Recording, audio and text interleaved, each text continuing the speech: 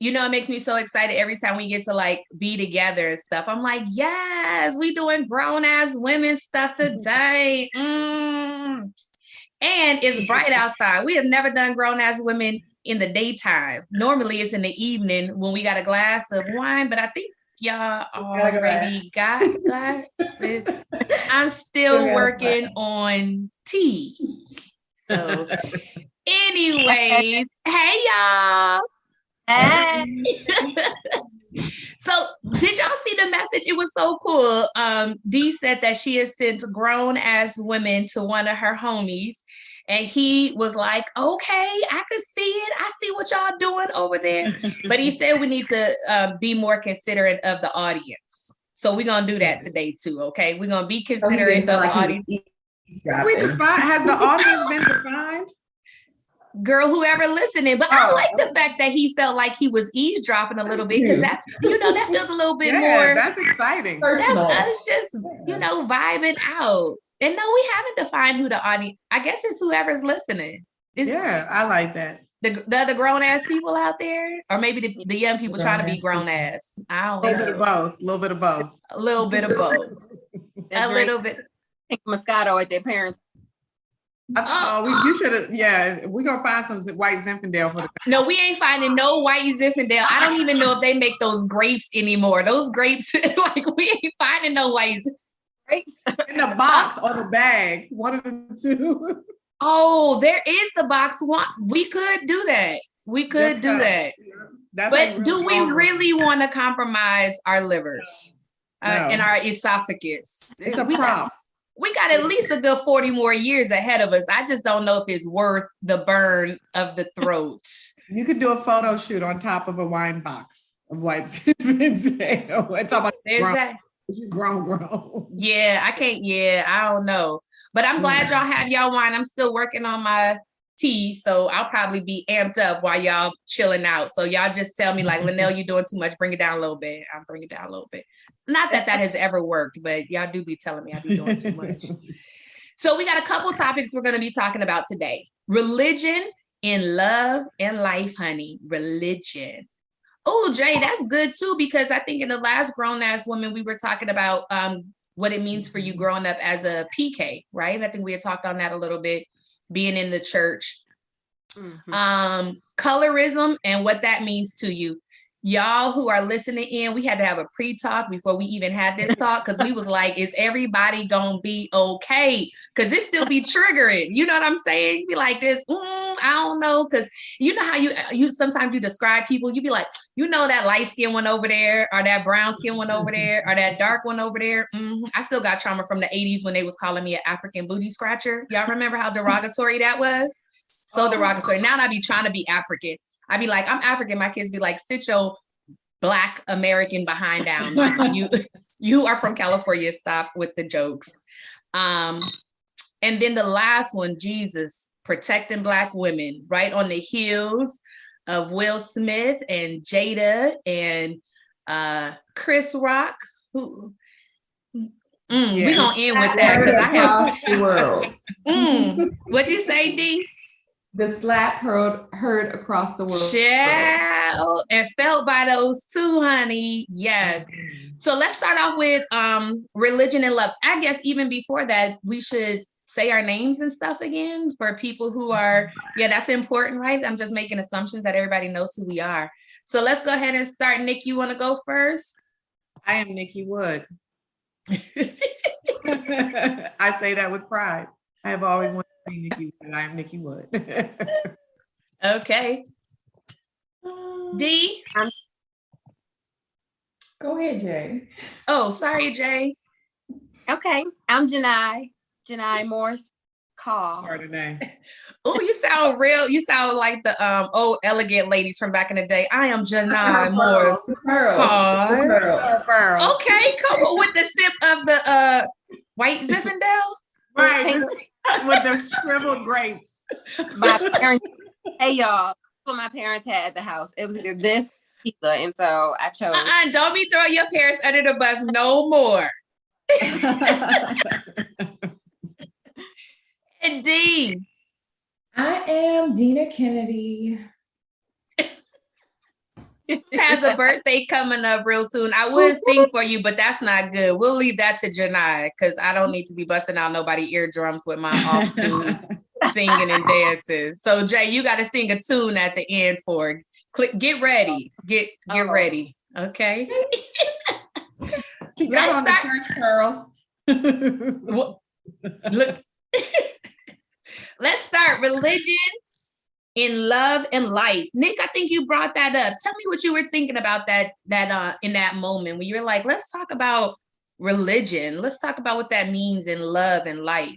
And love and life. So I was thinking about a lot of things in that moment, like, ooh, what's relevant? What's pushing right now, right? Like, so initially I was thinking about how that appears in your like love relationships, right? Whether that's marriage or family, and how, depending upon coming from a Christian background or Baptist background, the whole hierarchy of it's supposed to be God, if you're married, spouse, then kids, then you, right? And how does that work? Having been married twice, that order doesn't work, right? Because the reality of it is that if I'm not right, how is everything else going to be right, right? And so I've actually talked to some very religious people about this, and they're like, well, at least if your, from their perspective, relationship with God or your spirituality, let's say that, your spirituality, no matter what you believe in, if your spirituality is right, then you can kind of, they're saying you'll already be right.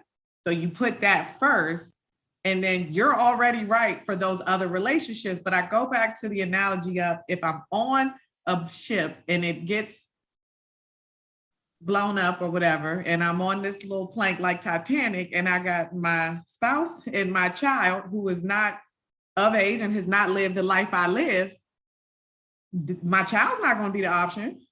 One of us got to go. And I don't know, depending upon how I feel about you that day, it's not going to be my child. But according to the Baptist or Christian faith and possibly some others, your spouse is supposed to come first. So how do you leverage that? So yeah, hopefully we married a spouse who believe the same thing, so I could just stay on that plank, right? So that part, right? They gonna choose me, I'm gonna choose them, and because they first, I'm gonna defer to what they said, which means I'm gonna be on that plank with my kid. Thank you for the sacrifice. How about we take turns treading water? We shouldn't have got on this ship till all y'all can swim. Anyway, found the yes. What are y'all thoughts on it? Because I think all of us grew up in the church, and my experience with the church was, after my mom tried to get her life together, child. I don't think it's together now, but she had her things, right? And afterwards, we got really invested in church and religion, which worked well for me because I think I already had a spiritual relationship with God as a kid before we were formally introduced to church in that way. My great grandfather was a preacher. We called him Preacher Daddy. So there would definitely be times where I would go to church with him and my great grandmother, who we called Big Mama, but we didn't get into church until my mom got sober.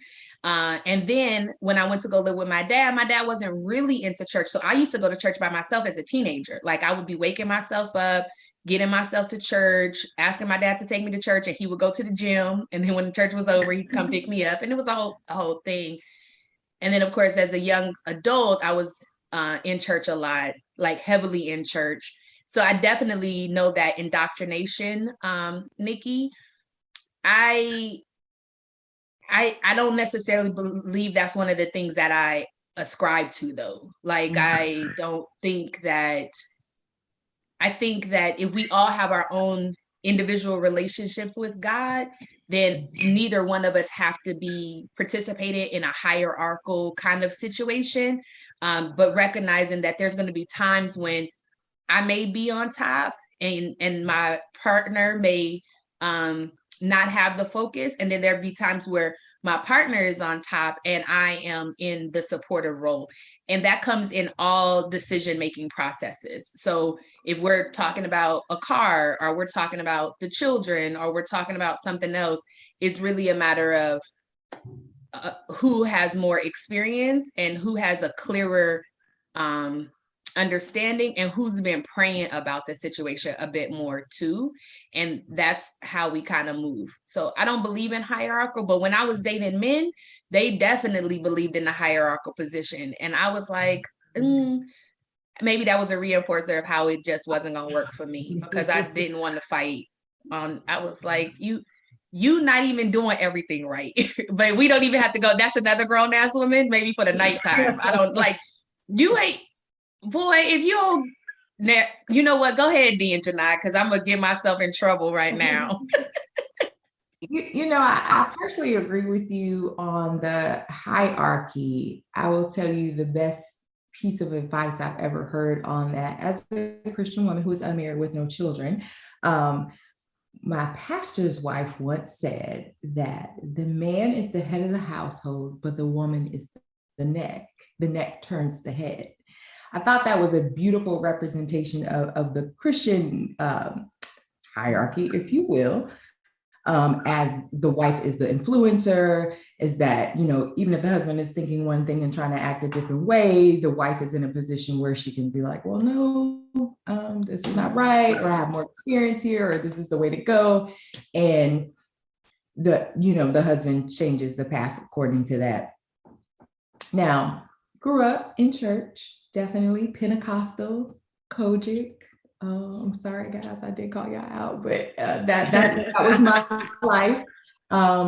I have to say that as an adult, I am more spiritual than like religious, like you guys were saying earlier, and being led by the Spirit, and the Spirit that, that speaks to me and that guides me. So a lot of those denominational or religious kind of things that people lay out, I leave them up to interpretation of my spirit, and making sure that I have that relationship with God, and that God is speaking to me, and that I'm hearing from him. So those are my comments. Yeah, absolutely. Because the thing is I do think that spirituality has a major role in relationships, the formation of the relationship, the sustainability of the relationship, and even if there needs to be a termination of the relationship. I do think that those are conversations to be had with God, because I think the people that are in our life is not by happenstance. I think that, that God and their ancestors and their spiritual guides brought them to us, and we were brought to them, and for whatever that reason and purpose is. And sometimes we need to seek wisdom outside of ourselves to find out why we're in a particular situation with somebody. And if it's us that's causing a conflict, or if it's them that's causing a conflict, and even how we, resolve certain things. So I think that spirituality has to be in the religion or in the relationship. I don't know about religion per se. But go ahead, Jay. Right. Oh, sorry, D. Sorry. Go, Jay. You all know that I'm a PK. My dad's a preacher. And I really think that religion is just a means for control. I think it's just another way to govern people. And of course, I grew up, in the church, and I thoroughly enjoyed church. I had a great time. I met some good people. Some of my greatest friends are from church, did all the youth group stuff, and the choirs and trips and this and that, whatever. Youth group president, all, I was, at some point it became, something that I wanted. But that's just what you're born into. And so as I got older, I always said, I'm going to go out and figure out what this means, what this actually means, and what I want to do, and how I'm going to do it. My parents never really forced me to do anything. They never said, you better stay over here.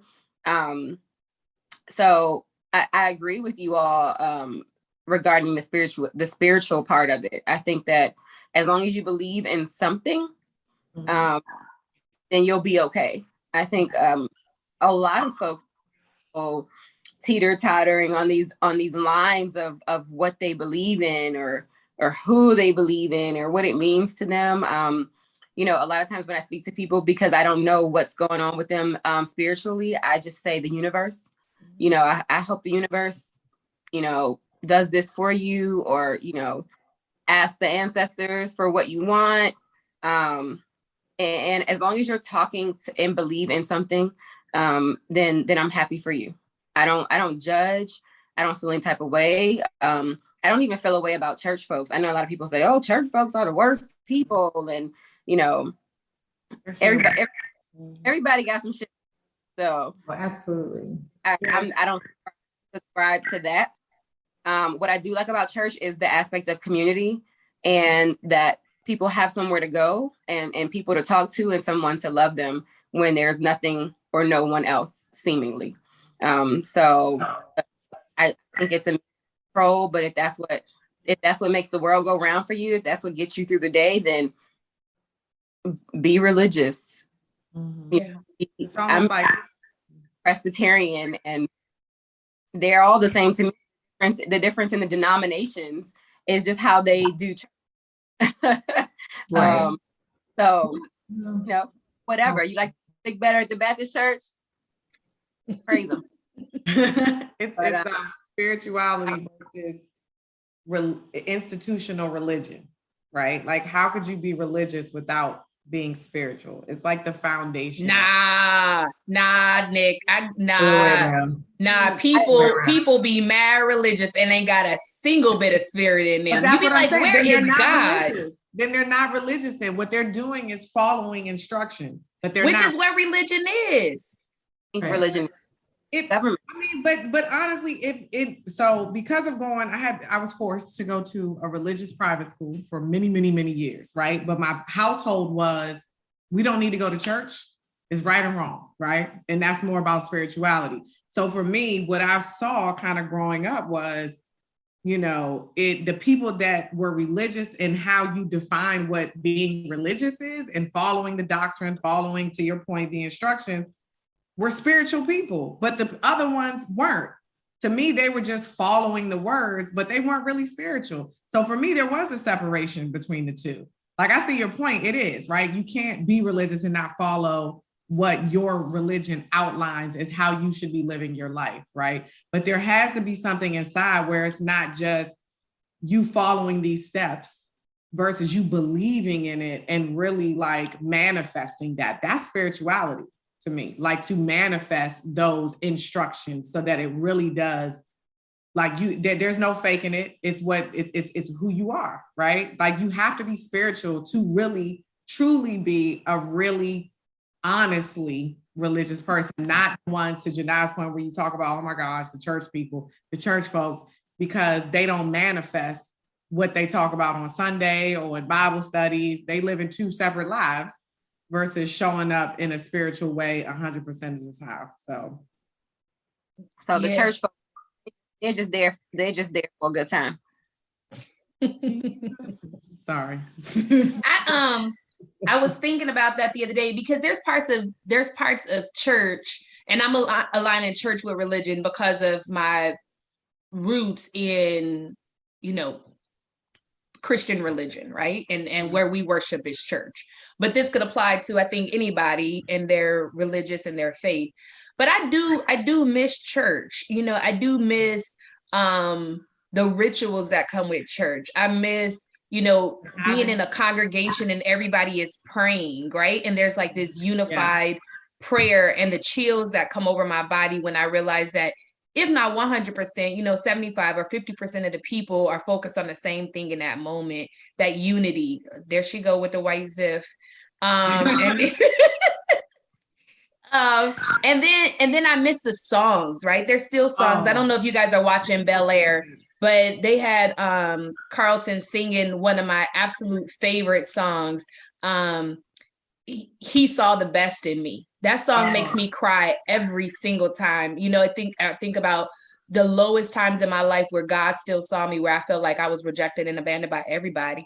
So I definitely love and appreciate what comes with the purity of the design of the Christian religion. Thinking about what Jesus was creating at that time.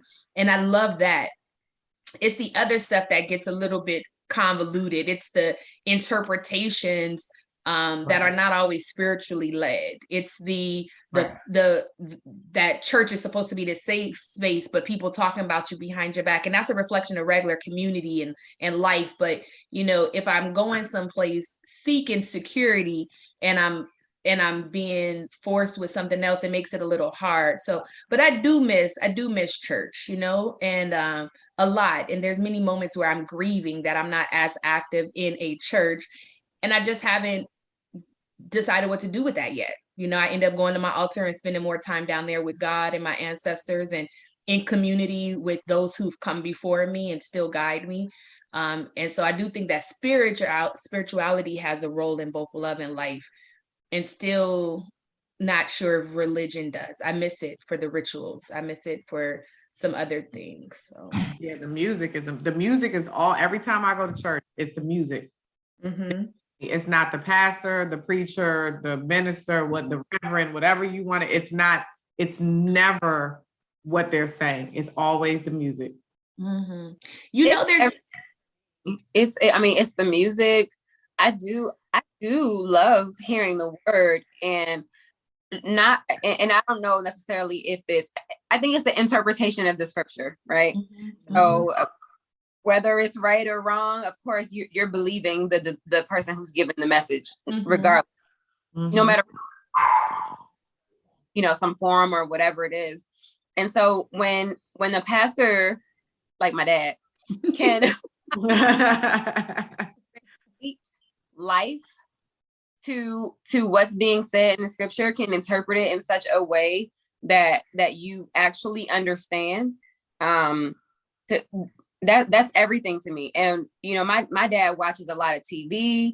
He can tell you about every show, every social, everything, more than. But he said he's into this stuff because it helps him relate to people. Mm-hmm. Mm-hmm. So and I totally get it. Like you gotta know what's going on and what's driving people's thoughts, and what are people doing, and so much sense. And so I love to hear the word. If there's that word, because you go to church sometimes and they'd be like, sometimes it's not a word. Exactly. He ain't cracked no verse, said nothing. What that's making me think about? I'm glad you brought that up, Jay, because I totally had disconnected in this moment, but I do listen to sermons quite a few times a week. I follow good stuff. Yeah, I follow Rick Warner, and I love his he's more of a teacher to me, but I love the things that he has to say, and he's so culturally competent too. Girl, I was worried. I was like, this white man gonna teach me right now? And that's no disrespect to the white preachers, because I used to love Joel Osteen until that stuff happened and he started locking people out of his church. But that's a great point, Jay. I do love the sermons too. I do love the sermon, and I think I didn't think about it that way because I still get filled that way by listening to, at the very least, Joel Osteen, or excuse me, Rick Warner. Oh, not Joel. Joel, we had to put you on the back burner. But that's go ahead. Rick, the ones you send, the Pastor Rick ones. Yeah. I think so. So you're right. So I will have to say I like them when they're relevant. Yeah. But that's the thing. I've always looked at the word and the word given by the preacher, not his interpretation, but how the Spirit leads you to interpret it as it applies to your life and your situation. Me and my dad, again, big church goers, we would go to church, we would come home, and then we would talk about it. And he would say, what was the sermon about, Dina? And I would give him my interpretation and how it applied to my life. And he might have gotten something totally different, but the way that the word hit me and my situation and then filtered through my spirit and what God is telling me at the particular time could be something totally different than what was meant for Nikki or Janai or Linnell. And that's, to me, the beautiful thing about the word with the Spirit, in spirit, is that it is applicable to everyone. You can't, Dina, again, I don't think it is effective to listen to the interpretation of other people because their lives are different. They're situated different. You know what I mean? And that to me is the difference between the spirit and religion. Yeah. I receive that. Yeah. I love it. I love it. Y'all ready to jump into some colorism? Yep, Yeah. interpretation was a good jump into. Oh my God. I was like, oh, that word is a good I jump just said into out the next my one. mouth. You know what, Dee? Then guess what? Then I'm starting with you, right? Because I'm starting with you. I do want to know, how do y'all describe y'all skin though? What words do you use?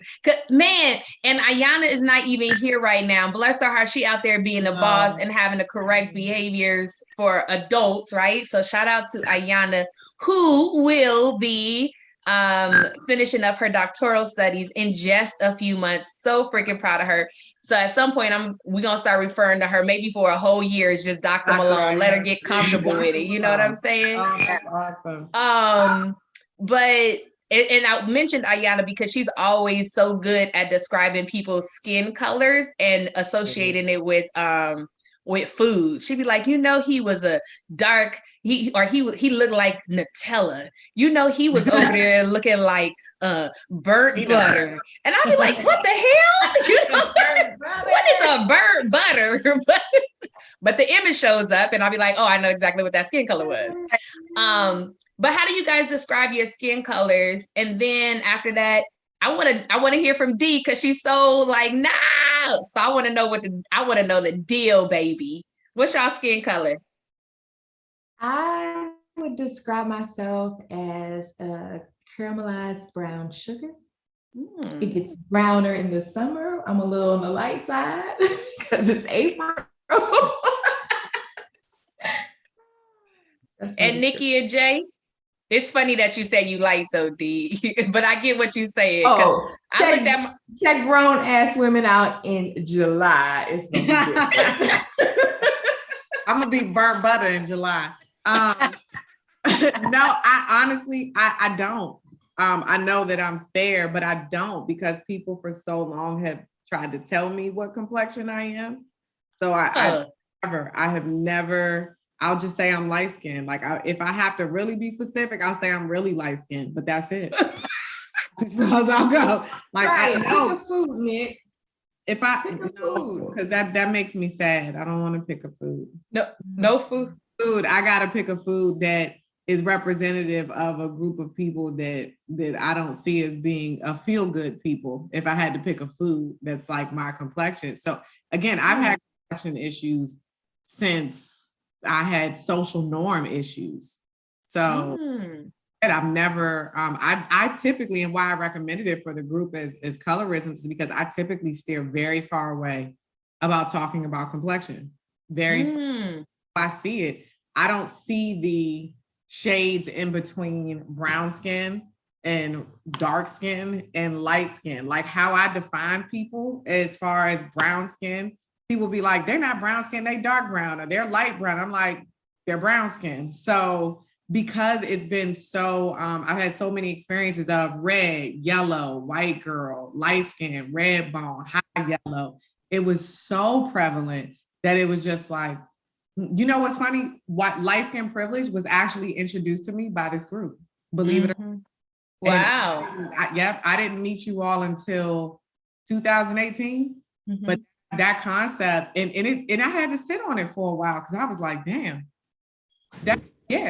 you know what I mean? Like we all have our experiences with our complexions around other races, but to me, I saw just being kind of focused on your own life growing up. When you walk in a room, it's I'm too light to be Black enough, but I'm too Black to be white, right? So it was this middle. Okay, and you know, Mimi, my best friend, for those that don't know us, we talk about it all the time because she's very fair as well. Where it's like, well, I'm not dark enough to be dark. So if I try to be Afrocentric, am I doing too much? Like, girl, you almost white, which I've run into in the past, where if I'm in corporate America with white people, I'm still Black because I'm not white enough to be white for them. So that's why I typically try to steer away from it if I can. Because if I had to pick a food, it would probably be some sort of butter vanilla icing. And the fact that I have to use vanilla in there is not something that makes me feel good, right? It is who I am, And I'm not running from my ancestors because I understand who they are. And none of them going back to the great greats live lives that I'm aware of, that is something that I would be ashamed of, right? But obviously there were those before them. And then coming out this fair, I lied to you not. When I was in high school, I was like, oh, I'm going to have a kid with somebody that's brown skinned because I don't want my child to be light skinned. Mm-hmm. Real thing. I don't want my child to be light skinned because I don't want them to have to go through the you're not black enough, but you're not white. And so your baby, do you consider her light skinned? She's brown skinned to me. Mm-hmm. Mm-hmm. She's Jordan. I kind of call her like this little little tropical looking Hawaiian type. But Jordan has a lot in her. Remember her great grandmother's Japanese, like, you know, so her father is brown skinned, but has, you know, a non-traditional hair texture that's more like my mother, who my mother is only like 38% black. Mm-hmm. So it's all across the board. Like we're little, I hate to say mutts, but that's kind of how it is. We just have a whole lot going on the grandparent level that just created these interesting looking things. And what's also interesting about that is that your mom, while being 38% black, identifies as black. And as a black person, I wouldn't question her I would be like, yes, of course, you know, you're black. But it's also interesting how we define ourselves in those ways. Jay, how do you describe your color? I was trying to remember what I wrote in a chat one day. It was good. And I just it was good. I'm gonna find it. I might have to go do a search in the chat. But on the spot, I mean, I would say, so I mean, sometimes I say I'm brown skinned, sometimes I say I'm dark skinned.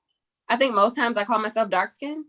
And I love my complexion. I actually just had this conversation with my wife the other day, and I don't know how it came up, but I was telling her, you know, back when dark skin wasn't popular, the 80s and 90s and any time before then. Yeah. Mm-hmm.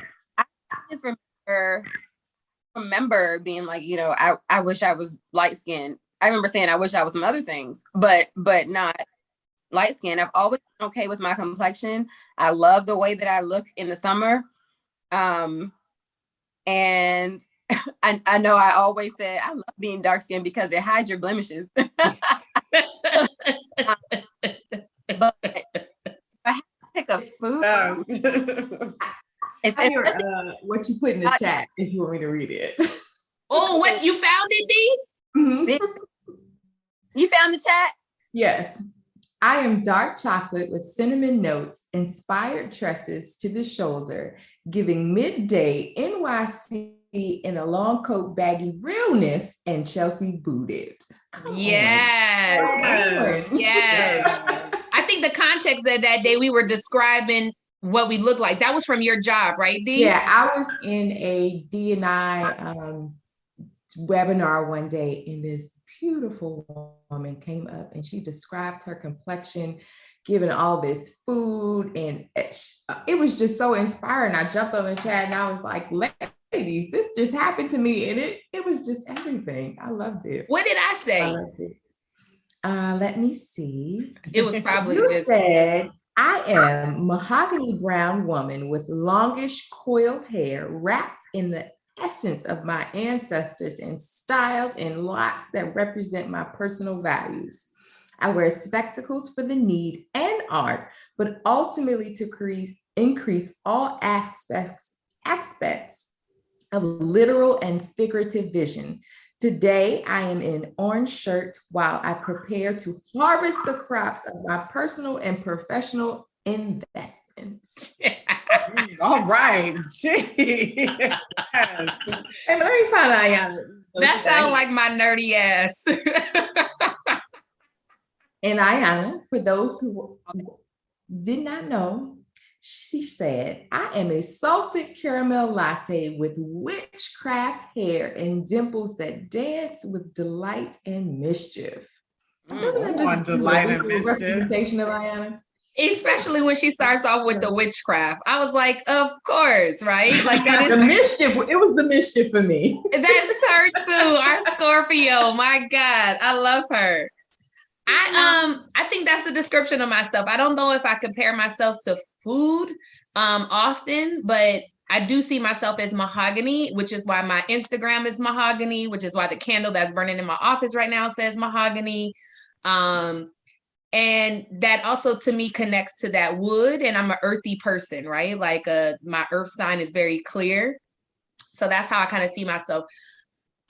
This is the lightest that me and Megs were talking about it recently. This is the lightest that I think I've been in a long time, just because we normally vacation in the winter time too. So because we did a vacation last winter, I don't carry the extra melanin with me. And I describe myself generally as dark skin.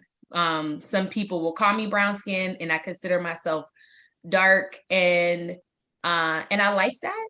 I like what that means for me and the power that it has for me. I like the fact that many of my ancestors, from their perspective, from what I think their perspective was, they were rejected because of it, and I get to celebrate it, right? And so I feel like I get to carry a torch that they didn't. I get to create a torch or light a torch of something that they created but didn't get to have pride in. But it was interesting because I think we saw, what was the Harriet Tubman movie that came out a couple years ago? Was it just called Harriet? I think it was called Harriet. Mm-hmm. Yeah, and we watched it, and me and Nick were talking about it afterwards, because I was like, yeah, my people were out in the fields. And I think with banter, and we could talk about that too, I think in friend groups, there becomes a light banter around skin color. Although, funny that I'm thinking about it now, I never hear my light-skinned friends say anything about my skin color. But I say things about, ooh, I'm wrong. Ooh, I'm feeling it right now. Because I think I said something like, I would be my people out in the field. And Nick, you said, well, my people would be in the house, but they be the ones poisoning massa. She was like, and I was like, yeah, we all had our role. We all had our role, right? But it was in that moment where I understood how being light skin could also be helpful for the movement, right? Because oftentimes the image of the movement is Black people, like dark skinned people rather, excuse me, and white people who were allies, right? You don't rarely see light skinned people as part of the movement. But it was a powerful point. But so Dee put herself off the video for a minute because she probably knew I was coming for her to ask her what her thoughts were. But tell me, Nick, tell me a little bit about why this one showed up for you today, and you wanted us to kind of talk about it as grown-ass women. Well, it was more of I think colorism always shows up, right? It's a matter of whether it's consciously showing up or subconsciously showing up. It was actually an experience you mentioned recently when we worked out that had it on my mind, right? And how people see us, your Wisconsin experience. Oh, yeah. And just how people see us. And so that's what made me have colorism. It had been on my mind, like, wow, not just how we see ourselves, but how other people see us as well. If I was going for an interview and there was another woman in there that looked the same, shaped the same, talked the same, but was a darker complexion, but it was a white company or white, job, they would probably feel more comfortable with me than they would with her, right? So it just, then I thought about, if that were me in these other positions and experiences that some of us had, would I have received the same treatment? Now, maybe because my hair being shaved off, maybe, but if not, or if that was not noticeable because that's more of an ethnic hairstyle, then I probably wouldn't have. I might have got the same question of, what are you doing? But I probably wouldn't have. So, that had just kind of been on my mind when I was thinking about things for us to talk about, colorism, not just what we see, but what other people see as well. Mm-hmm. I have a topic within the topic. to bust open, maybe. And I believe this is colorism. Busted wide open. Oh no. Right, I was thinking the that same wasn't thing. the okay. That's my Pandora station. It's called Busted Wide Open. Y'all could judge me if you want to. I don't care, but mine's Hot Girl Judged. Summer. Because I'm a nan. Because I'm a nan. Nan. Go ahead, Jay. Busted Wide Open. Tell them bring it back. Oh, go ahead. Bust it wide open. Go So, ahead. and now y'all stop me if this is not colorism, and then this could be a different topic for a different day.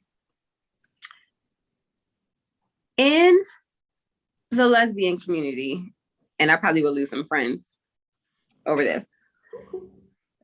When we start trying to have kids. Oh shit. Hold on. Can I say what I was gonna say first? Why you? Yeah, because Jay. I know where you going, Jay. We talked about this, I think, offline. Okay, maybe another time. Maybe after some whiskey. Or you could say it and maybe we process it in the girl. That's risky. Because you know the lesbians, they be out there now. Okay. Stand Go by. ahead. Go ahead, B. Cancel culture. It's not just y'all. It's not just y'all. I have caveats to that story on the straight 8 side. Okay. But what I was gonna say is I was raised in a family that is not a proudly, expressively Afrocentric. And I can remember being young, and my aunt, who was a hairstylist, who I love dearly, she favored someone who was the opposite of me. You know, she was more like Nikki, you know, and it was about the hair, and it was about the body shape, and it was about, you know, just she was cute and everything because she had this little petite body and all this curly hair. And it really changed the way I looked at my lighter skinned sisters. And I'll say that on camera right now. Nikki, you are probably one of the first lighter skinned sisters that I ain't been looking at like, she thinks she's better than me. And that's because we have a relationship, and I've heard how you were raised and how it made you feel. And I never looked at it from that perspective because we're 80s babies, right? Mm-hmm. The media portrayed darker skinned women as not as good. If you go back to 80s videos, you won't see a dark skinned woman in sight. You're pressed to see a light skinned Black woman. Or if you do, you only see her from the back. If you do, you only see her from the back. Hey, Ma! You only see her from the back, and they're showing like her rump, right? Like rump shaker. Right. Right. But I mean, if you go back further than that, I mean, we're just not even in the picture. So that had a lot to do with how I perceived myself. Now, on the flip side, I also come from a family who is, in kind words, a little bougie. We thought we was better than everybody, right? So we have this like uppity presence, but it's not because we are dark skinned and beautiful and that we love ourselves. It's because we're smart and we're articulate and we're this and we're that. It's all about the mind, right? And not about what you look like. And I feel like as I was being raised, I was always kind of presented to raised to kind of advocate what was in my head versus what I looked like. So as a young adult, you know, when Black was in style, you started getting all this attention and you don't know what to do with it. And it left me as an older adult in conflict with my feelings about people of different shades and different ethnicities, and how really it boils down to how they felt about me, because I had this self-deception of what they were thinking about me because of media. Wow, yeah. Mm-hmm. I mean, I relate to that 100%. Yeah, absolutely. Even questioning myself. I was talking with my son earlier, and I told Nick while we were logging in that my son, who looks very much like me, you guys know, and looks absolutely 100% like my dad. We were listening to that Cardi B song where she said, and they used to say I was ugly. You know, I think, you know, I should be a rapper on the side, by the way. But no. Damn. Anything past the 2-step would kill you. I gave it a right. Our June, a grown ass woman is gonna talk about what happens when your friends deflate your dreams. Okay. So we were being transparent. Deferred. Oh, I'm glad, yeah. And he was like, and I told him, like, when I was growing up, I 100% thought I was ugly, like 100%. And he felt so sad for me. And I was talking about, my acne and my, no matter how thin I was, and even now, y'all know, no matter how thin I get, my belly is disproportionate to my breast. These breasts are just small little things. And this belly is just, you know what? All y'all know what the hell I'm talking about. You look up. Okay, that's not the point. Okay, anyway. So I thought I was ugly, and my skin complexion has something to do with that too, because it was also the 80s and 90s and all the little, all the little boys and girls. There wasn't a whole bunch of open lesbians when I was growing up, but always preferred light-skinned people. And I was like, well, what does that mean for me? And yes, to Dee's point, I was always encouraged to be super smart and to challenge myself and my intellect. And so I always felt good in those ways, I heard somebody but was not a pretty girl. No, that wasn't the description of me. It was also the 80s and 90s where we was perming our hair all the time, and the new growth. Y'all don't know? Yeah, okay, y'all being brand new. You know when a new growth. Okay.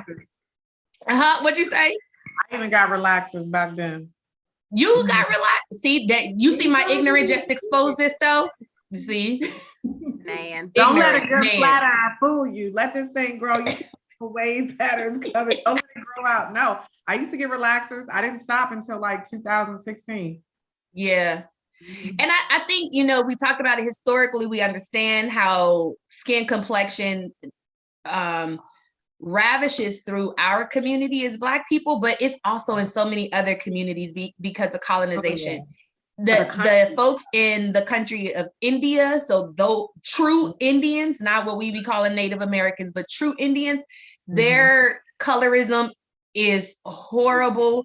Even folks who are all homogeneously relatively the same complexion, like people in Japan or in Korea, the skin lightening creams that they have. And child, have y'all seen Young, Rich, and African on Netflix? I haven't seen it yet. Oh, the bleaching is so apparent. Like, it's one brown skinned girl on there, and everybody else, you could tell that they were born brown, but they have been bleaching themselves, like darker brown. They've been bleaching. It's everywhere. It's everywhere. And when I was overseas one time, I was in Kuwait, and a lot of them are my complexion. And I'm walking by, and they're like, a nigga. A nigga. Oh. And so I said, you a nigga too. Wow. That Nan. It caught me off guard. It caught me off guard because I don't think I've ever really experienced like in your face racism. That wasn't even racism. I actually think curiosity, that was like they didn't know. Yeah, they didn't know. They just heard it, and they're trying to relate. They're like, and now they're trying to sell us stuff. Like a shout out. They think it's a term of it is a term of endearment with each other. So they were just kind of latching on, but it caught me off guard. So I responded with, you a nigga. And I bet you laughed just like that, didn't you? I did because I wasn't offended. I was caught off guard, So I just remembered that. That's the beauty about who you are, though, because in that moment you laughed and threw it right back. That's one of the things I really love about you. Like, yeah, because my ass would have probably been like, who the fuck you talking to, right? Like, let's go, right? And you would have been like, Linnell, they're joking, and I'd have been like, oh, like you wear the same shade foundation that I do, honey. And that was to the man. That was man. See, that's interesting because when I've been out there for work, I actually feel less clear when I was younger going out the country because they're like, when whether you go to, I had worked in Sweden for a little while and they're all super white. They're either super white or not. And it's like, oh, what are you? Oh, seriously. I when my parents would take being with my dad, who's I consider him a lighter skinned Black man, but it's clear that he's Black. My mom sometimes thought she was Indian, like real Indian. But and then they'd have these two little girls that were fair skinned, light eyes, and we'd have bushy, thick hair because she didn't know what to do with it. And they looking at us like, this doesn't make sense. Like, if we were with my mom, we didn't make sense. And if we were with my dad, it was like, did he marry white women? And then you get that. Down south was the worst. Oh, it was the worst. I'm sure. As a kid, it was the worst. My dad would intentionally not want to go with my sister and I unless it was with my mom to see that he didn't have children with a white woman. Mm. Yeah, it was, oh man, it was the worst. And my sister and I mean, you could feel it, right? You could feel the tension. You could feel it. I mean, we still did stuff, and then we went to Hawaii and we went at the end of the summer when we had tans. They were really confused. Like, what the fuck? Like, what are y'all doing? Have you all ever heard, oh, you're pretty for a dark-skinned woman? Yeah. Yeah, I heard it all the time. I heard that from one of my best friend's cousin. First of all, he was darker than me. And also his mom, I mean, she's a little lighter than me, but I still consider her a dark skin or brown skin woman. And we were, I mean, nice guy. We were all just shooting the shit, having conversations. And he's like, man, you are beautiful for a dark skinned woman. I said, what? That like the record player scratched, everything else was shut down. And now we had to have that conversation. So I said, what do you mean for a dark skinned woman? Like dark skinned women aren't pretty? I said, your mama is dark skinned. And he's like, oh no, I didn't mean. And he's from down south, from South Carolina. And he's like, no. He's like, no, I'm just, I've always dated really light skinned women with long hair, and we white, the look of white. And he's like, I didn't mean any harm. No, there are plenty of beautiful brown skinned women, but that's just never been my type, and I'm trying to break down like why. And we really, really got deep into it, and he was willing to talk about it. And he didn't realize how ignorant he sounded. Yeah. And like real ignorance, like just don't know better.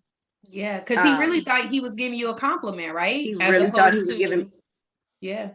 He really did. That's how when I was dating, I would determine whether to talk to you ever again. If in the first conversation or any conversation, you called me yellow, red bone, high yellow, like, because that was common. And a lot of people, especially in my like late teens, early 20s, they didn't see the harm in saying that. You talking about the 90s. And again, like, light skin was in the 90s, especially for dudes, which was kind of weird. It was like I was dating my cousins. But anyway, it was. I was like, I want your man parts to be anyway. So, but it was that was a defining. We grown. If they said it, I was like, yeah, I'm never going to talk to them again. And they could have been great dudes and loved the salty, sandy. I walked on, but it was like, no. I'm looking at these slides. I'm making a lot of edits. Hold on. Go ahead. but that was it. No, if they made that comment, which would be the equivalent for me of saying, oh, you pretty for a brown skinned girl or a dark skinned girl, it was like, nope. I couldn't talk to him. It's like you already know right from that comment that your mentality is no. I'll help to the conversation of busting it wide open and tying into what Dee was talking about too, and exposing my ignorance. I definitely ascribe certain values to light-skinned people. I had thoughts around, well, they're probably, more concerned about how they look. They're probably using their looks to get certain advantages. They probably don't care about the plight of Black people because they can pass. You know what I mean? Like, I definitely ascribed certain values, like they're probably gonna be in competition. And you guys know, as much as people be like, Linnell, you're so competitive, I usually am competing with myself. So so I hate competition because I hate the energy that comes with competition. And that people are wishing for somebody to lose, but that's a whole nother conversation. Yeah. But I definitely ascribe certain values, and equally so to brown skinned people. Like, they're about the cause, you know, they're about uplifting the Black community, and never done that. You know, I've had to be mindful of that, and I think part of that came from being brown, and you know, the interactions I had with folks who were not as dark as I was, and some of the things I saw them caring about, right? That didn't align with what I cared about, without deconstructing that I probably cared about what I cared about because somebody told me that that's what brown skinned people are supposed to care about. You know what I mean? Like the role of socialization in those ways. What you laughing at, Jay? Just the way you worded it. Yeah. So what you were told to care about. Yeah. Yeah, because that's what socialization is, right? Like they're telling you how to be in society, how to interact with other people in society. And if you don't know to challenge that, then you carry that socialization on until you're really willing to break that cycle. Finish your thought, sorry. So, but you know, it has taken more intentionality to break that. And these kind of conversations are helpful for us as a friend group. And I'm hoping that they're helpful for whoever is listening to at least take a second and challenge their thoughts about colorism and why they carry on that socialization norm, or why they decide to break away from it, because it doesn't really have a place, but we do have so many values and experiences and reinforcers to even bring us to this conversation as grown as women. You know what I mean? Yeah. Like in our never mind. Almost round. You knew I was going. You knew it was coming, right, Jay? I'm just. And then it's a median of 40. And then when we hit that in a couple months. When we hit that August, grown ass women, you know, I'm be having everybody sing to you too, because I can't sing, so it ain't gonna work.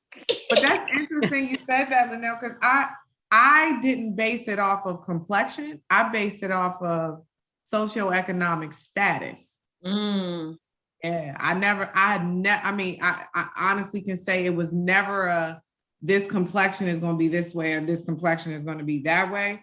It was always on money. It was on where do you live? How are you dressing?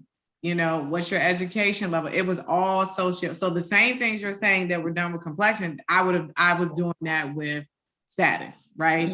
It mean that I couldn't be cool with someone in a different status, but I had preconceived notions of what that individual was going to be like, what their, you know, opinions or values or what they were willing and not willing to do would be on their status in life. So, you know, it's interesting how being at the separate ends of the spectrum as far as color, right, and colorisms, there's similarities, but there's differences, right? Like there's similarities in the patterns, but for different reasons.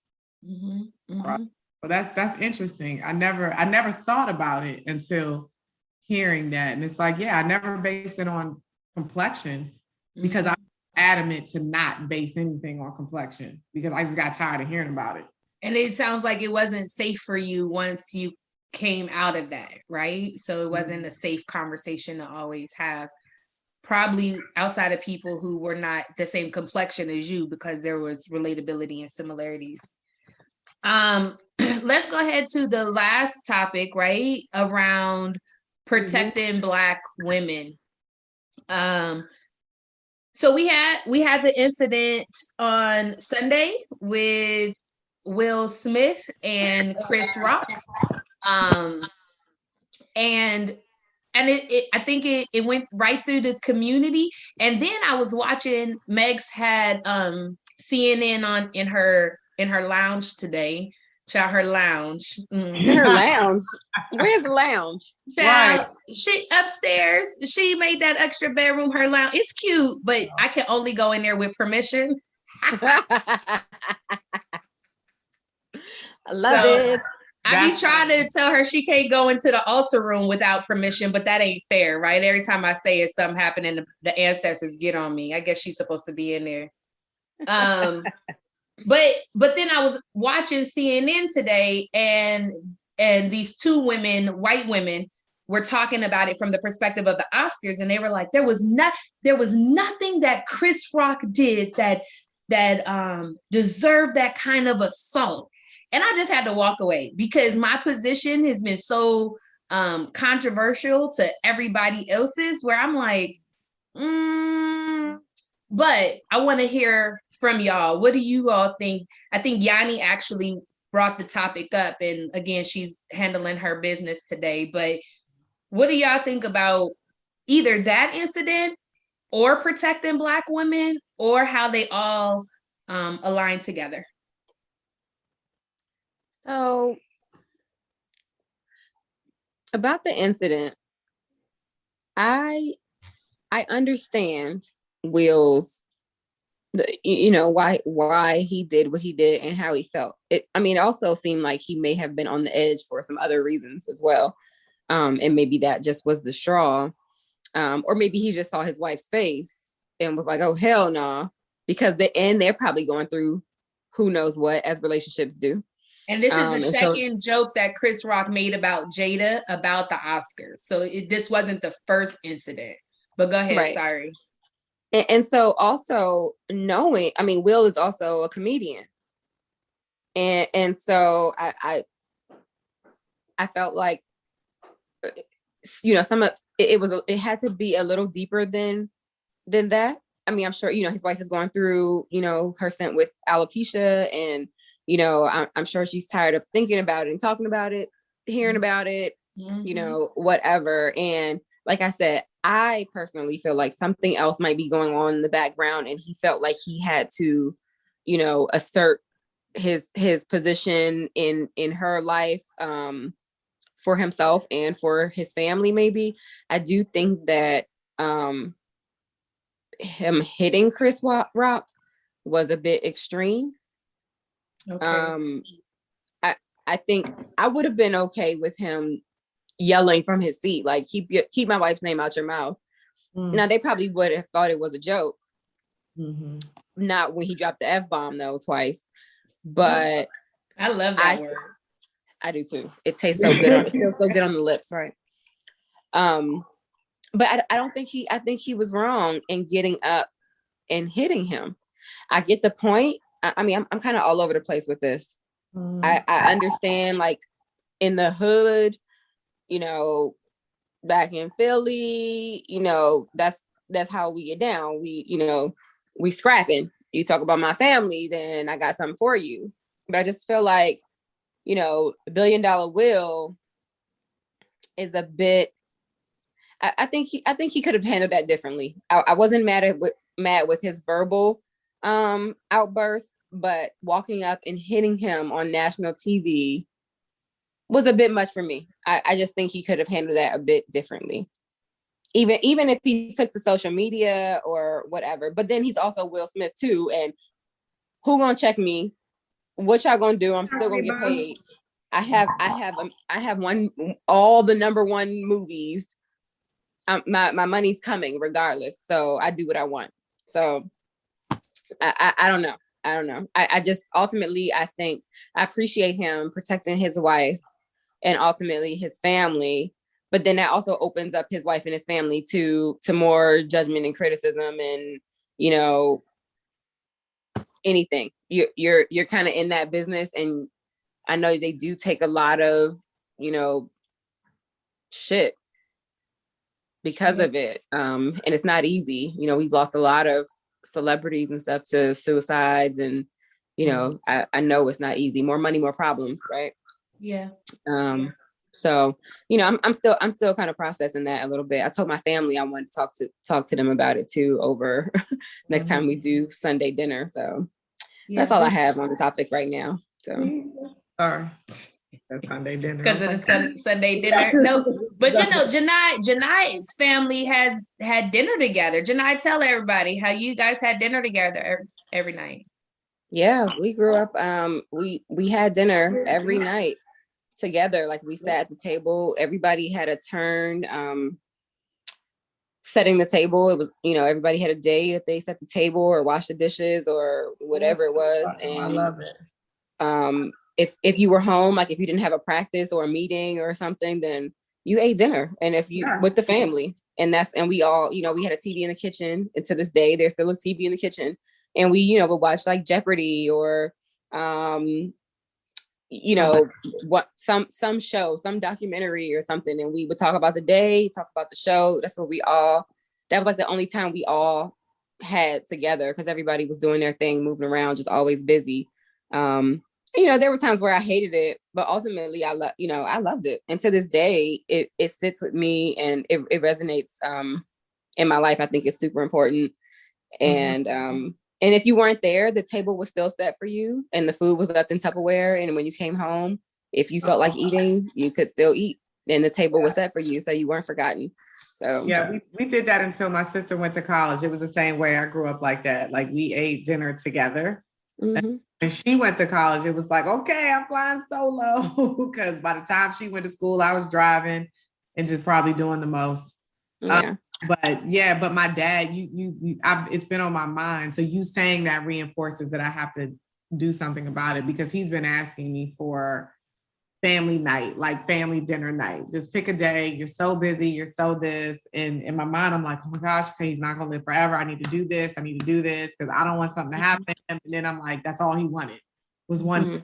Right. So you saying that kind of just reinforces, that whole spirituality thing. It kind of reinforces that, okay, you need to figure that out. Maybe it's not. It's very nice, because everybody doesn't have that. Everybody doesn't even have, a traditional family. Our friends and our families now today, but our blood family. Everybody doesn't have that, and to not take it for granted, and to actually grow up in a house where there was no drama.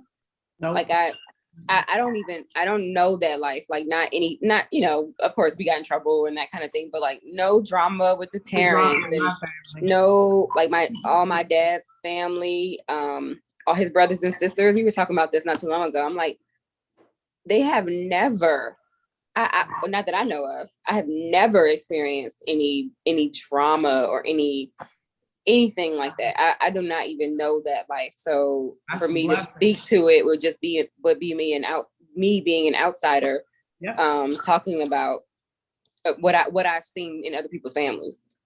So, I am lucky. Of course, we've had our issues and that kind of thing.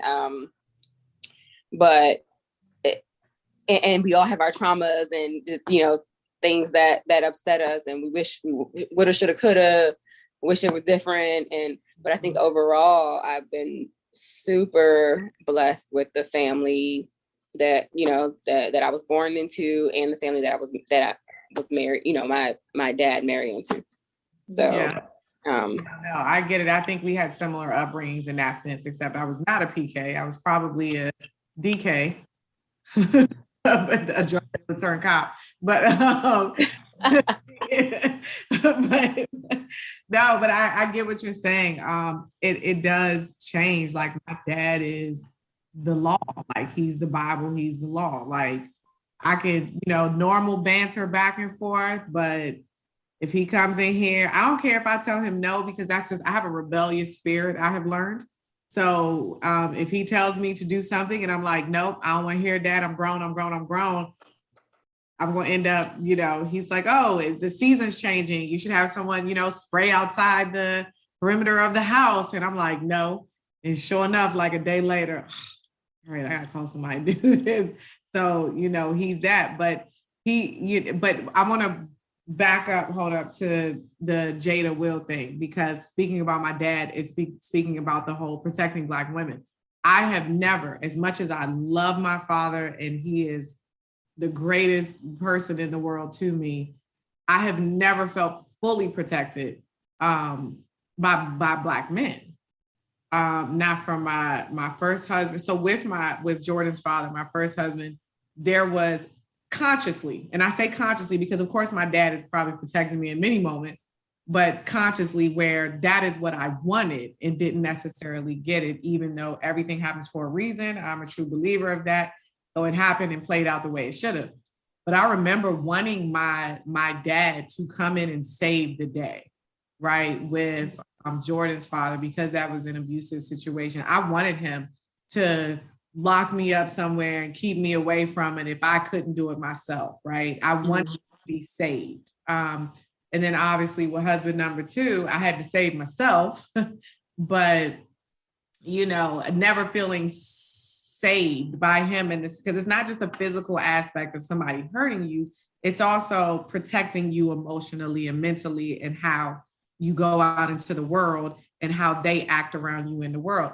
So, and it's way too soon, or I'll say this, with current relationship, we haven't had any experiences for him to have to want to save me. I mean, I did meet the parents, so that's the whole thing. But, but overall, I don't know what that feeling of a Black man came and saved me, right? Mm-hmm. Like, because I also wasn't raised to need to be saved. My dad raised me to save myself. So that actually ties into why he didn't possibly save me with my marriage, because he raised me to be independent.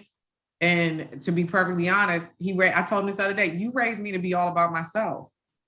To be all by yourself or about yourself? About myself. About yourself. And that's been helpful at times. It's been hurtful at others, but that's how he raised me. He raised me to be independent and not necessarily need anyone for anything. And you have many downfalls, because we had a conversation about it, because my therapist said I should. And I was like, okay, but I love my dad.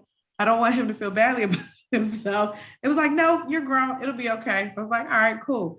And he understood. And as a parent, I understand, right? Because we do what's best. But as far as Will and Jada, if he would have, as someone that wants to know to some extent what that feels like to be saved or have a Black man show up like that for a Black woman, the delay is what did it for me. Like, really, Will, there was a delay where he laughed and then got up. Right. That's what I heard. I didn't know about that. So it's double-sided. If he wasn't at the Oscars and this very multi-millionaire, rich man in front of the world, like, let me take him out of that context and what would I think about it? Right. So if I take him out of the celebrity limelight, it was the pause. It was the pause for me that I was like, really, why you pause? Like, if he would have said it, get up and walk, but you, ha, ha, ha, ha, ha, ha, ha, ha. Oh shit, my wife's mad. Okay, let me go do something. Now, again, okay. Case, because some people, like me, if I'm really, really mad, I tear up. Some people laugh. So he could have been processing, right? So who knows, right? Who knows what he was going through? But because he's a celebrity, so it puts it in a different light. To your point, now you have the world looking, and celebrities don't get to live by our rules. It's not fair. It's not. But the cancel culture is real. And I get that he's Will Smith and he's very paid, but cancel culture is a real thing right now with the internet that is undefeated. So, if he wasn't a celebrity, would he have been wrong except for the pause? No, I don't think he would have been wrong. But because he's a celebrity, I was like, and I thought about this before. I was like, part of me wants to say I'm indifferent because I don't know. Like, is that what I want you to laugh at the joke and then get up and then punch him? That's so I do wonder how Jada actually feels about it. Like, is she kind of on both sides of it? Like, okay, that's my man, but okay, but I was irritated, but it wasn't that serious. Like, okay, that's what the joke didn't seem. The joke seemed like he's a comedian. Do you know at Oscars they have said insensitive, disrespectful, like it's almost like you kind of expect them to do that. Now that doesn't mean that she shouldn't have been, protected, but I also don't know the dynamics of their relationship. So I think that's what also ties into the whole consistency is it, or boundaries, are they consistent or dependent upon, situational, where their relationship may be defined in a way where if she's the aggressor in a relationship and she's the more dominant personality, is that something he's ever really had to do for her? Right? Because sometimes when women are dominant, men tend to think they don't need them and they don't need them to show up that way. Right? And so, case in point, how I was raised, it's only until recently where I've had to be a certain level of vulnerability in some situations. And even to this day, husband number 2 still didn't get the vulnerability he probably could have gotten, and he won't, right? Because it got to a point where nobody's going to protect me because of what I learned from my past experience. I'm going to protect myself in deuces. And you can't, it's hard to protect yourself and be vulnerable, right? It's hard to be both, because how am I vulnerable and protect myself? You almost have to be okay with a certain level of hurt to be vulnerable, right? Because you're open to whatever you get back from the other person, and you just have to accept it and process. Protecting Black women has taken on a different meaning now because of how we've had to protect ourselves. So now me protecting myself is, I'm not going to be vulnerable until I'm in a position to be able to emotionally handle what comes from it. That's how I protect myself, right? It's not that you can't have the conversation, but I have to be ready, right? I can't have the conversation and not be ready, and now I'm all over the place in a hot mess, Yeah, I think I relate to that. My daddy was, I do think my daddy rescued me. I think about what I was experiencing as a young person living in the house with my mom. And that was probably the place where I needed the protection from, right? And at some point, my dad realized the degree of what was going on, in addition to his girlfriend at the time, who I absolutely love and still love. And yes, he did. He came in and he saved me, right? Like, I don't know where I would be if my daddy wasn't like, you leaving California and you coming to live with me in Korea, and we gonna do this by ourselves. And eventually he made the decision to be a single father in the 90s, which was not common. And not that should be celebrated any differently. It was just uncommon, because we don't celebrate Black single moms the way we celebrate Black single dads. You know what I mean? Like that's a whole patriarchal issue there. But anyways, my dad, he went against the norm in deciding to raising his daughter independently. He did the right thing.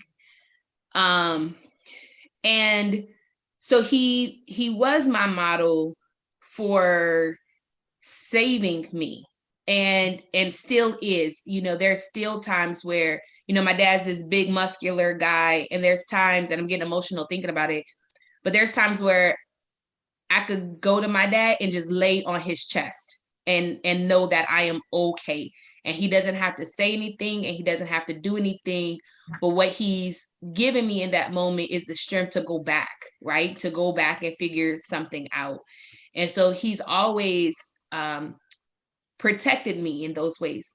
I do wish that he would have protected me from my mom when younger than when he did it, but I don't think he knew what was going on. Mm-hmm. So I do appreciate protection.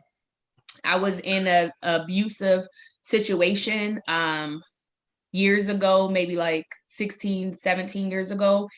And the way that my kid's father showed up for me was very much protective. Like, this is not going to happen. He was not the one who was abusive. It was somebody else. And he showed up for me in a very protective kind of way.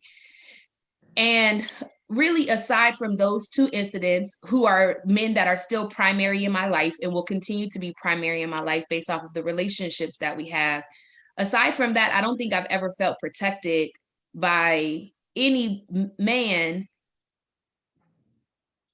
And most of my protection as a Black woman has come from my friends, where they're like, nah, B, like, nobody's going to talk to you like that. Nobody's going to do that to you. And I could be rather defensive myself. I am absolutely a protector when it comes to my friend groups. So even extending this idea of protecting Black women, maybe it doesn't always come from men. Sometimes it comes from women. Sometimes it comes from friends. Sometimes it comes from family. I just don't think it happens enough. I still don't think it happens enough where I could label out when I felt protected means that it wasn't a common experience for me. It was an exception to the rule, right? Yeah. And so that to me makes me sad. That makes me sad that this is even a conversation when we never hear things like, you got to protect the white women, because people die. You're the most protected. People die. People die in 2022. People die from looking at a white woman the wrong way. People die from looking at a bird. They could die from looking at a bird in the proximity of a white woman, which is what we saw in Central Park, right? Like where that man could have died. Like, we don't talk about protect Asian women because that is just the norm, right?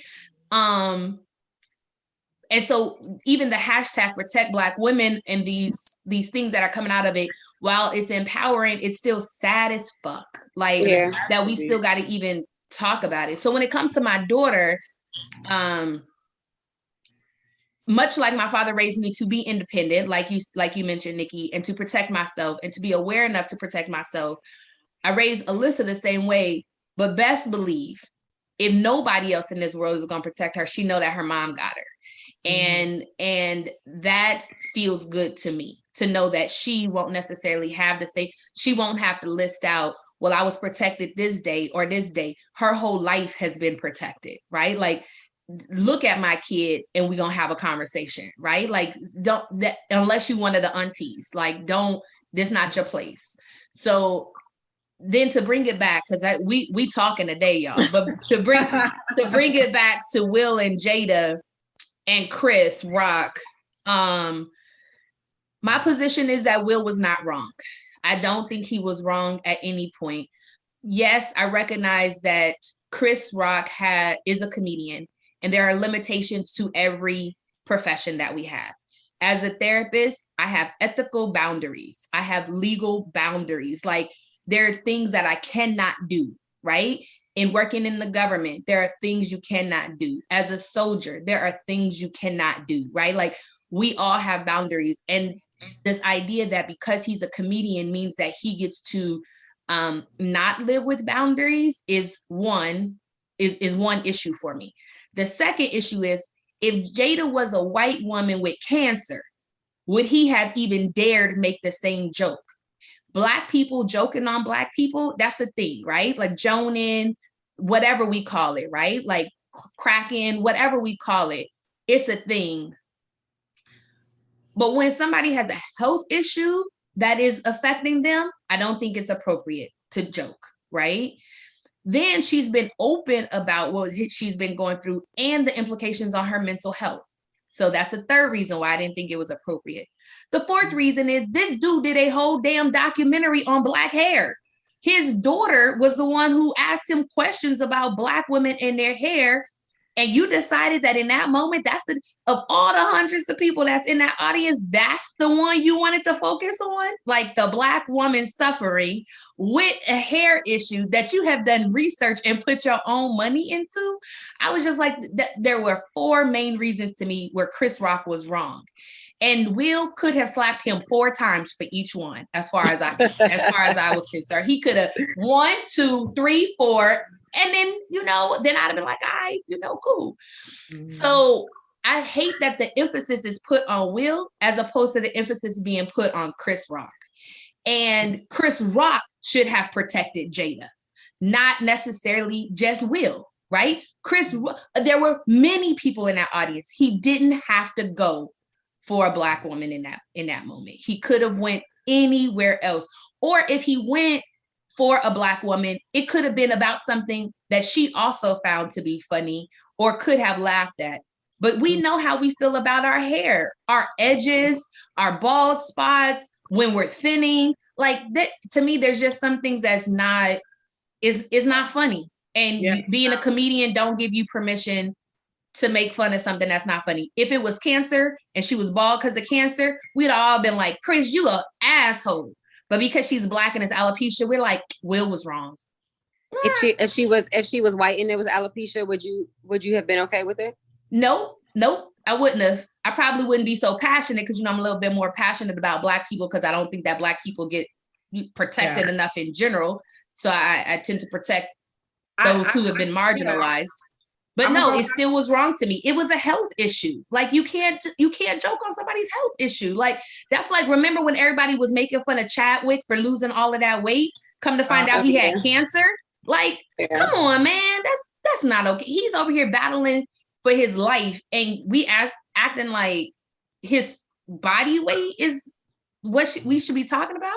No, he's a young Black man dying of cancer. Why don't we talk about why there's not enough money and resources and research put into cancer? Like, why don't we talk about that? But okay, at that time though, nobody knew he had cancer, right?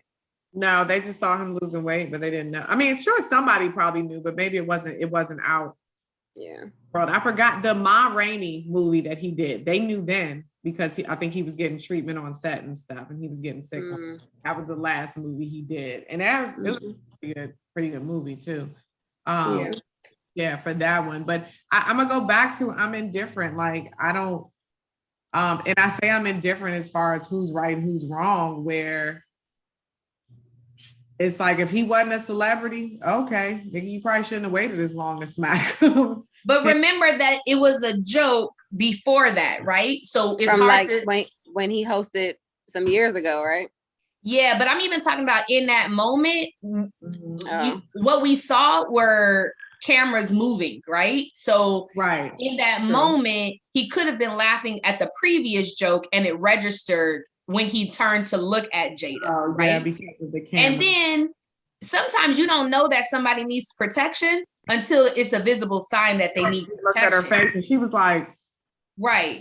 Like, so I give him grace, and I don't think that much time passed. I think it happened relatively quickly. Maybe it was a key high turn, look, get up, smack the shit, right? And I'm not one promoting violence because before the recording, I did mention that there are times when you have to defend yourself and you have to defend yours. And if Will was a white man, we wouldn't even be having this damn conversation. And if Jada was a white woman, we wouldn't be having this conversation. We'd be like, that man crazy as hell, and move on. Who's suing who? They just be suing each other. But the Oscars, whatever Academy, whatever it is looking into the whole thing now. And they're like, we're going to punish him. But again, I'm going to say this because now you touched on a point. I wrote a whole research paper on this in undergrad because I was a comm major on how darker Disney does it. The darker complexions and darker.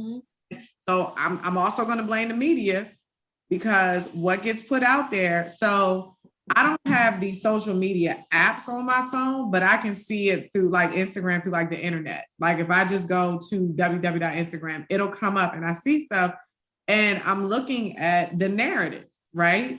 The narrative of the memes, the posts, the blogs, like the narrative is also, to your point, Linnell, pushing towards Will being wrong. It's pushing towards that. So the media has a big role to play in this. Is what hi D.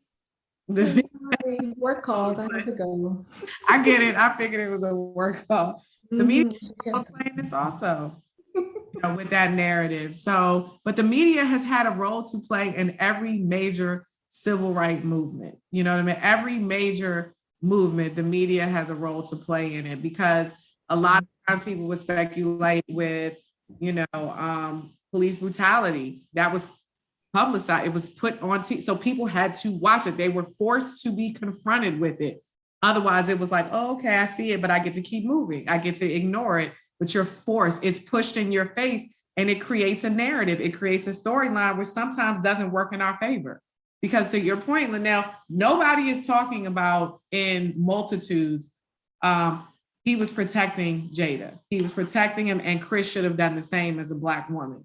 Nobody's saying that. They're talking about whether Will was wrong. They talk about when he wasn't smacking August Alsina. Why would he? They had an open marriage. Why would he smack him? That's something he don't care about, right? Well, even if so, there are parts I don't disagree with any of you all. again, I think it was just the physical part of it for me. I think he should have said what he said. I don't know that he should have gotten up and smacked him. Now, to comment on you saying, you know, people saying something about why didn't you smack August Alsina or whatever. That was then though. We always hope we don't let people change or we don't let people grow. So maybe he did want to smack August Alsina because maybe it wasn't what he thought it was going to be. It also seemed like, you know, he was doing that for Jada. It didn't seem like it was something that he actually wanted, but who knows, right? Who really knows? And maybe he did smack him and it wasn't on international TV. It wasn't maybe it wasn't on international TV. But also, maybe he wasn't thinking in that way then. Maybe he was hurt. And maybe, you know, he couldn't process it in that way. Combination of it all. Mm-hmm. Yeah. But my point is just that, you know, who cares what you didn't do before? Today, this is how I feel. And this is what happened because of different conversations and stuff that me and my wife had. And, you know, she's in a vulnerable space and which puts me in a vulnerable space. And, you know, again, we don't know what they're going through, you know, otherwise that could have led him to do what he did.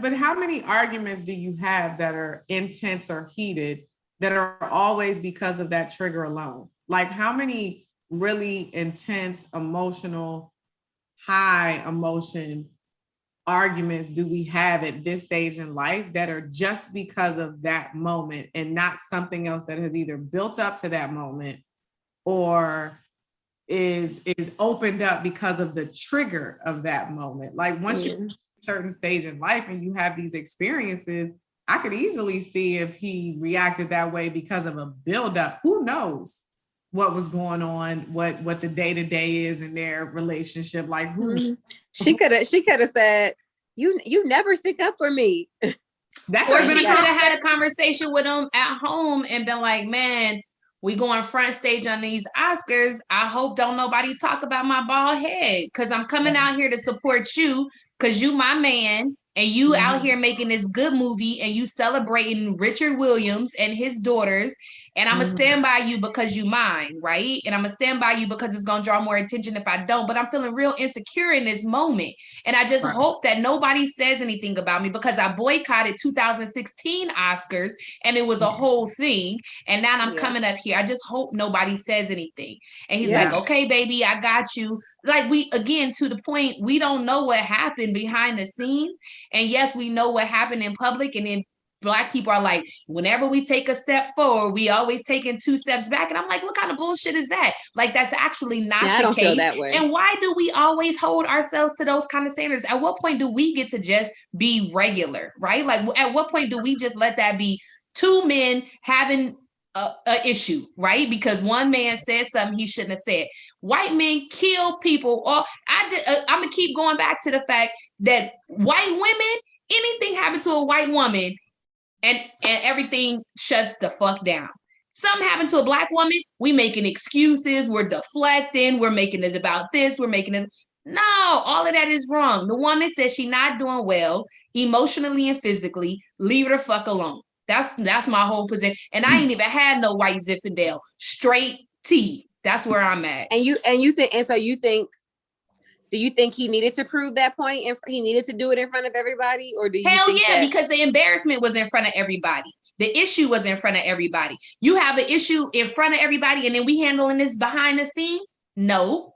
You handle it right now in this moment. I don't give a care about nothing else. Like, and what they gonna do? I get it.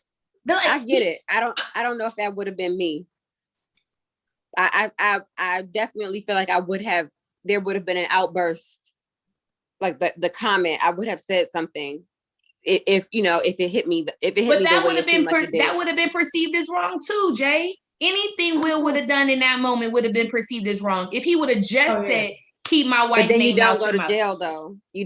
You don't possibly go to jail. I mean, Will Smith ain't going to jail. I don't think so either, but who knows? But please, Chris Rock not even pressing charges. Like. Well, I know he's not because they're also friends, I think. Or they cool enough to not press charges. You know, I'm sure there's a conversation that was had afterwards. I'm pretty sure. Now, I don't know if anything will ever be the same, but I can imagine that Chris Rock probably tried to plead his case, like, oh, I didn't mean any harm. And I'm sure, I hope that Chris Rock did some sort of apologizing, to that family for, I don't think he didn't intend to hurt her feelings. And so I'm sure he tried to make that, known. Yeah, I'm certain of it too. I guess it just continues. It is a conversation that we get to, continue to have. I think about Deuce and Alyssa and the ways that Deuce shows up for Alyssa. She also doesn't have to question whether her brother has her back, right? When he damn sure was carrying those drinks at that Howard homecoming, and that's before he had his growth spurt. And he was like, "I'm gonna carry all these drinks for my ladies." Oh, Sidebar. Sorry, y'all. I had to bring some light. It was getting heated. It was, right? Dude, you know how Deuce feel about his. I'd be like, okay, because he don't really like people. So when he likes somebody, he down. He gonna take care of them. We've been on here for about over an hour and a half. I'm sure whomever has been listening consistently been like, okay, y'all just talking. But you know what? I loved our grown ass women today because it was so intentional. Our other ones have been intentional too, but these ones we had like 3 main heavy topics that we wanted to like kind of cover, whether it was religion or spirituality and love and life, or whether it was colorism and our own personal experiences and what it means to us, are ending on protecting Black women. And I'm glad that we are a friend group and we can protect each other and hold each other accountable and do what we have to do to show up in this world that won't always protect us. As at least there's safety in, friend groups. Real quick, going back to those who are listening and had questions around the colorism conversation, there's 3 books that I've read in recent months. Raceless, the book by Elaine Weltenworth, that's the second book, and The Personal Librarian, who is, the book is written about the personal librarian to J.P. Morgan, who created J.P. Morgan's library, it's a phenomenal book.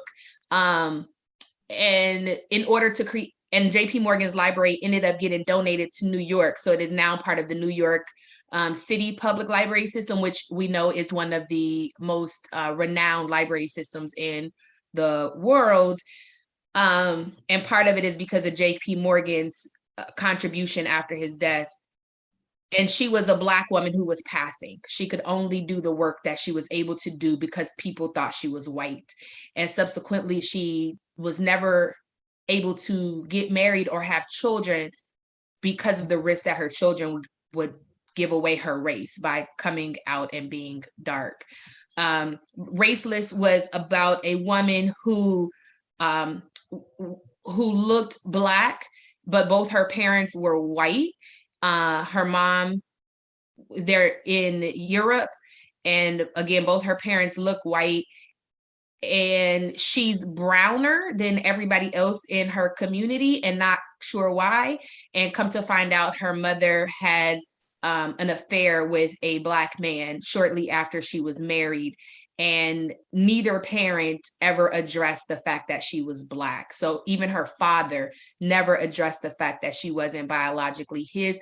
So what it meant to grow up without racial anchors. So she never knew how to be Black, but the world treated her as she was Black. And so that was another phenomenal book. And then Elaine Weltenworth, who was the editor of Teen Vogue and pushed Teen Vogue to start having conversations about race. And she's the one who changed the face of beauty for teenagers through her advocacy work and her intentionality around who was showing up on covers and who was making those shoots. So going back to the colorism conversation, so anybody who's interested in exploring more about colorism in the Black communities, those are 3 books that were phenomenal. All 3 can be found at Target too. Not that we are sponsored by Target, but they should sponsor us. But just saying what those are. So I think maybe we should wrap it up because we've been talking and maybe our throats are a little dry. No? Okay. I'm with water. Mm-mm. But I want, for you guys to end up saying whatever it is that you want to say, and then we could wrap up. Any last thoughts or comments or questions or things we should talk about next time? I mean, we got a group chat, so we'll figure it out anyway, but what's good, y'all? Well, I missed a large portion because we're called. Got to be an adult. It's unfortunate sometimes. You just talked about, and I've heard you talk about this book before, and the librarian. Yeah. And for some reason, when you talked about how she did not have children because, the race would be evident or could be evident once she had those children, the word legacy and what that means kind of dropped in my spirit, if you will. We were talking about spiritual stuff and how we look at our legacy. And what is your legacy? Is this your children? Is it your body of work you leave on earth? So that's maybe something we could explore another time. Yeah. That's been powerful too, as I've been thinking about, because we could talk about that because we're in our 40s now, and there's so much conversation amongst our age group about women and motherhood, and women who are mothers or women who are not mothers by choice, and then women who are not mothers by circumstance, and all of that, right? And how do you pass legacy on? And it's so relevant again because we're in our 40s, and now people are telling us that there's no more time. I mean, I don't have a uterus, so I ain't having no more kids, but but what does that mean? Let's do that, D. Absolutely. Yeah. Jay and Nick, y'all got anything closing? Or y'all just good to go and we just ending? What we doing? I'm good to go. Okay, we good to go. All right, so for people listening to us, thank you again for hanging out with these grown ass women, and I hope you came and saw us on video too, because we cute, baby. It is Friday and we cute. Let me give it all to them. Ooh, Ow.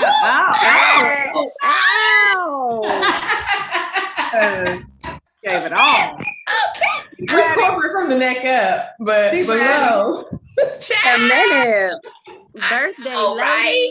Got somewhere to go. Okay. Ooh. Yes. You look good, girl. Shit, you don't want me to stand up because my jeans don't match my shirt. Nan. So thank you for joining us and these grown as women. And again, a shout out to our own D, who has a birthday coming up just next week. And super excited about it. So let's do this again, I guess, in a few minutes when we get on our group chat. But for everybody else, let's do this again in the next couple of months as well. Happy spring.